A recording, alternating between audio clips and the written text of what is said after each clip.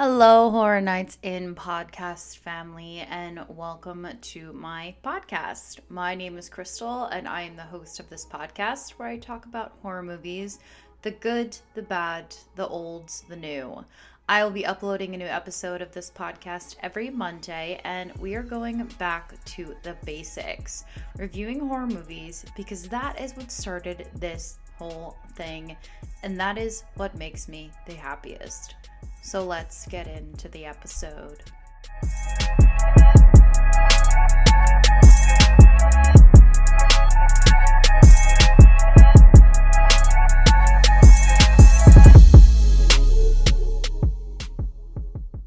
Okay, so as I mentioned in last week's episode, I decided for the month of October, I'm going to be exploring some of my favorite horror classic, iconic horror films. I'm going to be breaking them down and talk about some moments that I feel don't always have the limelight within the particular franchise. I've always loved watching a horror film and doing research on it, like fan theories, reviews, all of it. Last week we did Nightmare on Elm Street, and as you can tell from the title, I'm going to be exploring the Halloween franchise, and what better time to do so when we just got Halloween Kills over the weekend. Yes, I did see it. Yes, I'm going to talk about the first bit on this podcast, discussing some details of the film. So if you haven't seen it yet, definitely skip ahead to timestamp 5 minutes and 6 seconds. All right, so if you guys follow me on Instagram, you probably know I already went a little off the rails on my Instagram story from 1 to 3 a.m. on the early Friday morning of the 15th when Peacock dropped the new Halloween Kills film. So overall, I liked it because it was another chapter in the world of Halloween and Michael Myers. And as a horror fan, I like seeing how characters we've watched for many, many years develop and who they are now versus who they were, especially characters like Sidney Prescott and, in this case, Laurie Strode.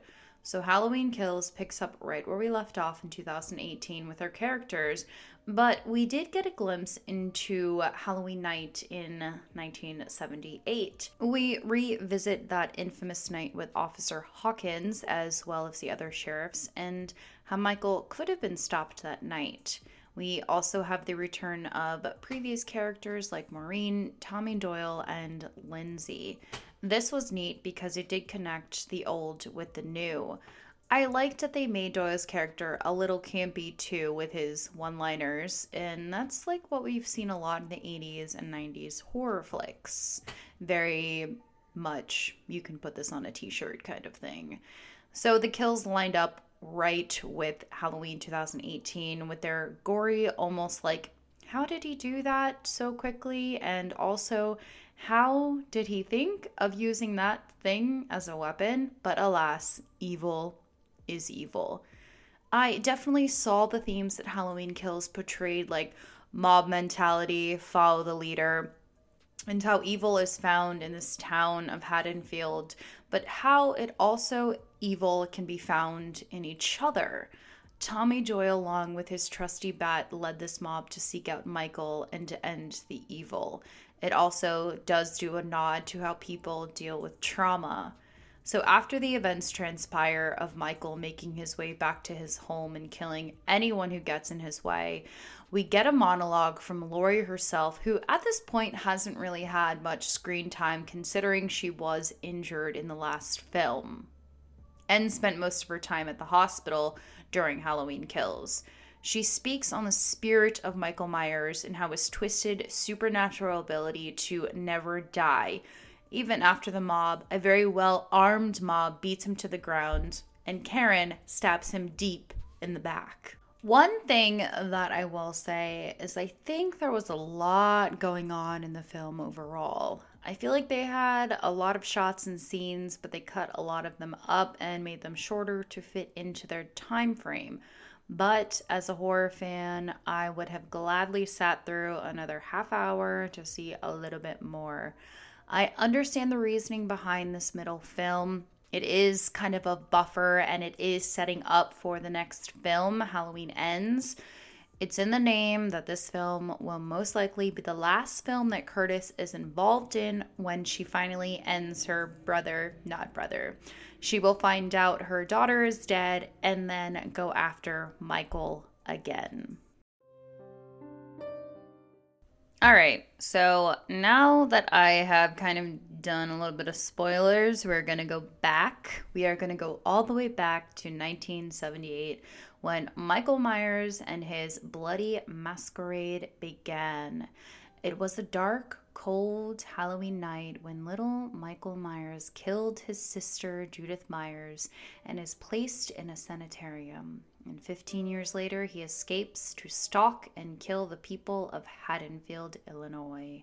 It was, of course, written by John Carpenter and Deborah Hill, and it was directed by Carpenter.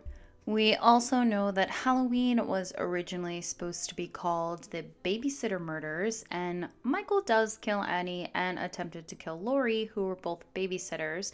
But as the story evolved, we know it became much more than that.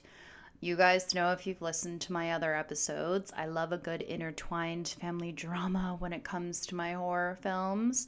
But I will argue both sides in this episode of Laurie being Michael's sister, who was given up for adoption, and how the new sequels completely discredit that storyline. So, with the Halloween franchise, we have a lot of films, a lot of characters, a lot of sequels, and a lot of remakes. As I did with Scream and Nightmare on Elm Street, we gotta chat a little bit about each one. The first film, iconic. Audiences were introduced to this scary, menacing thing that is killing teenagers. He is wielding a huge butcher knife. He has a white mask on and is wearing a jumpsuit and black ass-kicking boots. Before this, audiences hadn't really seen something like this to hit theaters. Of course, there were horror films before this, but this, my friends, Michael Myers, was something different. With the success of the first one, another one was put into work, and in 1981, we got Halloween 2.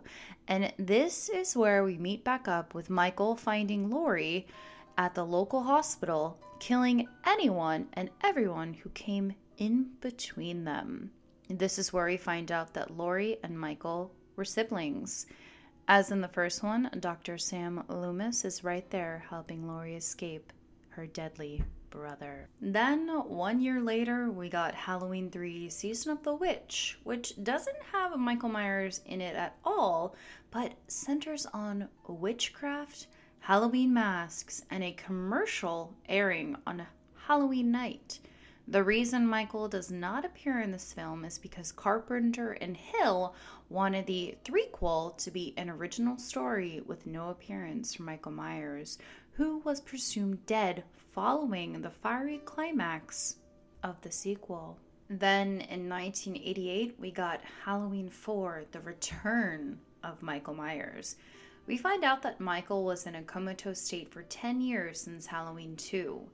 When he is being transferred back to Smith's Grove, Michael awakens upon hearing that Laurie Strode, who died in a car accident, has a daughter who she named Jamie Lloyd. Michael decides it is now his life plan to kill his niece, who is in Haddonfield.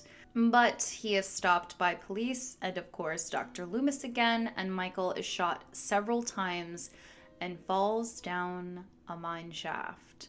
Moving on to Halloween 5, The Revenge of Michael Myers, we find out that he has survived those gunshots and fall, and a hermit bandages him up and he continues his journey to find his niece. So now Michael has some kind of psychic connection to his niece and tracks her down, but Dr. Loomis says, "No way, sir," and captures him using Jamie as bait. But then some mysterious stranger breaks him out of jail. In the next Halloween, The Curse of Michael Myers, this is where we learn about the Curse of Thorn. And this curse forces a person to kill their entire family to save civilization. This is also where we meet Tommy Doyle, who was a young boy Laurie Strode babysat in the first film. The film then ends ambiguously, and the fate of Dr. Loomis and Michael is unknown. Okay, so next is Halloween H2O 20 years later in 1998, which is 20 years after the events of the first two films. And the story sets up that Michael has been missing since 1978, and Laurie has faked her own death so that she could go into hiding. She has changed her name and has also used alcohol as a dependent to fend off the fear of her brother. This is probably one of my favorite Halloweens because I watched it over and over and over again when I was younger, so it brings the nostalgia that I love. I also have always been a fan of Josh Hartnett and Michelle Williams, and I did like the kills that this film had. Okay, so moving on to the mess of Halloween Resurrection. I get it, and I didn't hate it because, as I said, I am a fan of horror that brings in the technology of its film and also adds chapters to the characters that we love. So this film centers on a group of teenagers watching an internet reality show, and we also get appearances from Busta Rhymes and Tyra Banks, and of course, Michael survives this film as well. Don't want to spend too much time on that one because we have a lot more to cover. So moving on to Rob Zombie's version of events. We find out very early on that Laurie and Michael are siblings, but Michael is already troubled as he kills his school bully, his sister, her sister's boyfriend, and his mother's boyfriend. If you have been listening to my podcast since the beginning, maybe I've watched a couple of my YouTube videos, you know that I am quite the Rob Zombie fan. So I have to say that I did enjoy his version of events. I thought they were very scary. But anyway, I digress. Let's continue. Michael is committed and his mother commits suicide out of guilt. And 15 years later, Michael escapes and heads back home to find his sister. He kills anyone who gets in his way and attempts to explain to his sister Laurie who he is. This is probably the only time we see the character of Michael show some kind of emotion other than pure evil. I know that there might have been some other off chances we've seen it in the past, but I think this was the first time that we see Michael have some kind of human emotion. So then we get the next film from Rob Zombie, Halloween 2, and Michael and Laurie have some kind of connection and are both experiencing visions of their dead mother. The final scene suggests that Laurie has taken on her brother's psychosis, and as she dons his mask and is committed to an asylum, hallucinating her mother walking with a white horse. Now, yes, Zombies films were a bit out there, but as I keep saying, I enjoy seeing developments on the iconic horror icons we have loved for so long. And now we have come full circle right up to Halloween 2018. In this film, it is completely disregarded that Laurie and Michael were ever siblings. I really enjoyed this film a lot, and it breathed life into the Halloween tale. It also gave us a thought that Michael is nothing but pure evil. The only connection he has to this town is his roots and the murder of his sister. Now, correct me if I'm wrong, but I am pretty sure it's never mentioned that he returns back to kill Laurie in the 2018 version. She just knows that he is going to return in some way, shape, or form. No pun intended there. Of course, we know that Laurie traps Michael in the burning basement and the credits roll. Okay, so now I want to talk about Michael Myers himself. He has no soul, and according to Halloween Kills, he is a 6-year-old in a man's body with inhumane strength. His character has been through a lot over the last 43 years. He has slain countless people, endured stabbings, beatings, shootings, fire, mine shafts, bullets, electrocution. I mean, this man is beat up. And we got an insight as to why he continues to survive in Halloween Kills. So this is not a spoiler, but Laurie uses the word transcends, which means to be or go beyond the range or limits, which does make total sense. So my theory is that every time Michael kills someone, it gives him more of this power to never die. Considering his body count by this time, even forgetting the in-between films, the body count is really high. And at this point, he is way up in his transcending. So, what happens next? Filming for Halloween Ends will begin in January, and it is meant to serve as the end of this new trilogy and the conclusion to the franchise that started in 1978. Okay, so first, what will be the fate of Laurie and Allison? Will they band together to fight Michael, or will they turn against each other and leave Haddonfield behind? And how the hell are they going to defeat Michael if he now is some kind of super dark force? Also, who else is Michael going to kill since he pretty much wiped out 1/3 of the town? Will Laurie be the one to finally take him down once and for all? Will she also die again to save the world from the dreaded Michael Myers? So as I was gathering my notes for this episode, apparently the script for Halloween Ends did leak. I did not do any further research because I do not want to spoil it for me or for you, but I am wondering if they will tie in the Curse of Thorn or connection between Michael and Laurie. Personally, I do not think they will do much with like a sibling bond again because it was already mentioned that they have no relation, and as I mentioned, this gives Michael a scarier and eviler edge because he kills with almost no purpose. There is also something interesting to be said about Halloween, the holiday, the day itself. From all tales of Halloween, we know that the veil between us and the spirit world is very thin on this day. So is this where Michael finds some of his power? Does he need to be killed when the clock strikes midnight on Halloween? This seems a little weak to me, but I guess it could explain some things. But we also have to assume that those nights that Michael comes back, it's probably after midnight when he is starting to get approached by Laurie or a mob and things like that. I know that in the fall it does get darker much earlier, but as I said, this theory seems a little weak to me. Director David Gordon Green has said that there will be a time jump, so Halloween Ends will take place a few years after Halloween Kills. He said, and I quote, "It allows us to imagine what these characters' lives have been like after having processed the events over a few years," end quote. I would like to see Laurie's story end with some kind of peace with what's left of her family.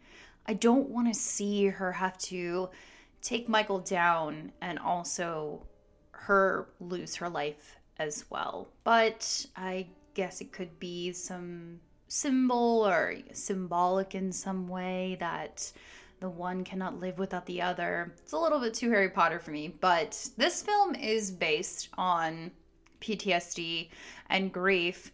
And I just would like to see Laurie Strode in this trilogy have some kind of balance, peace, quiet, and just live the rest of her life knowing that Michael Myers will never come back, at least in her story. So let me know what you guys think about all of this, and I definitely do recommend checking out Halloween Kills at your local movie theater or on Peacock or both, which is what I did. All right, guys, thank you so much for listening, and stay tuned for my next episode. New episodes drop every single Monday, and thank you so much for being here. Also, stay tuned for another Whisper Down the Alley story where every Friday night in October I share spooky stories with you to get you in the mood for all things scary and unnerving. Also, be sure to check out my YouTube channel where I talk about spooky and strange things all over the internet.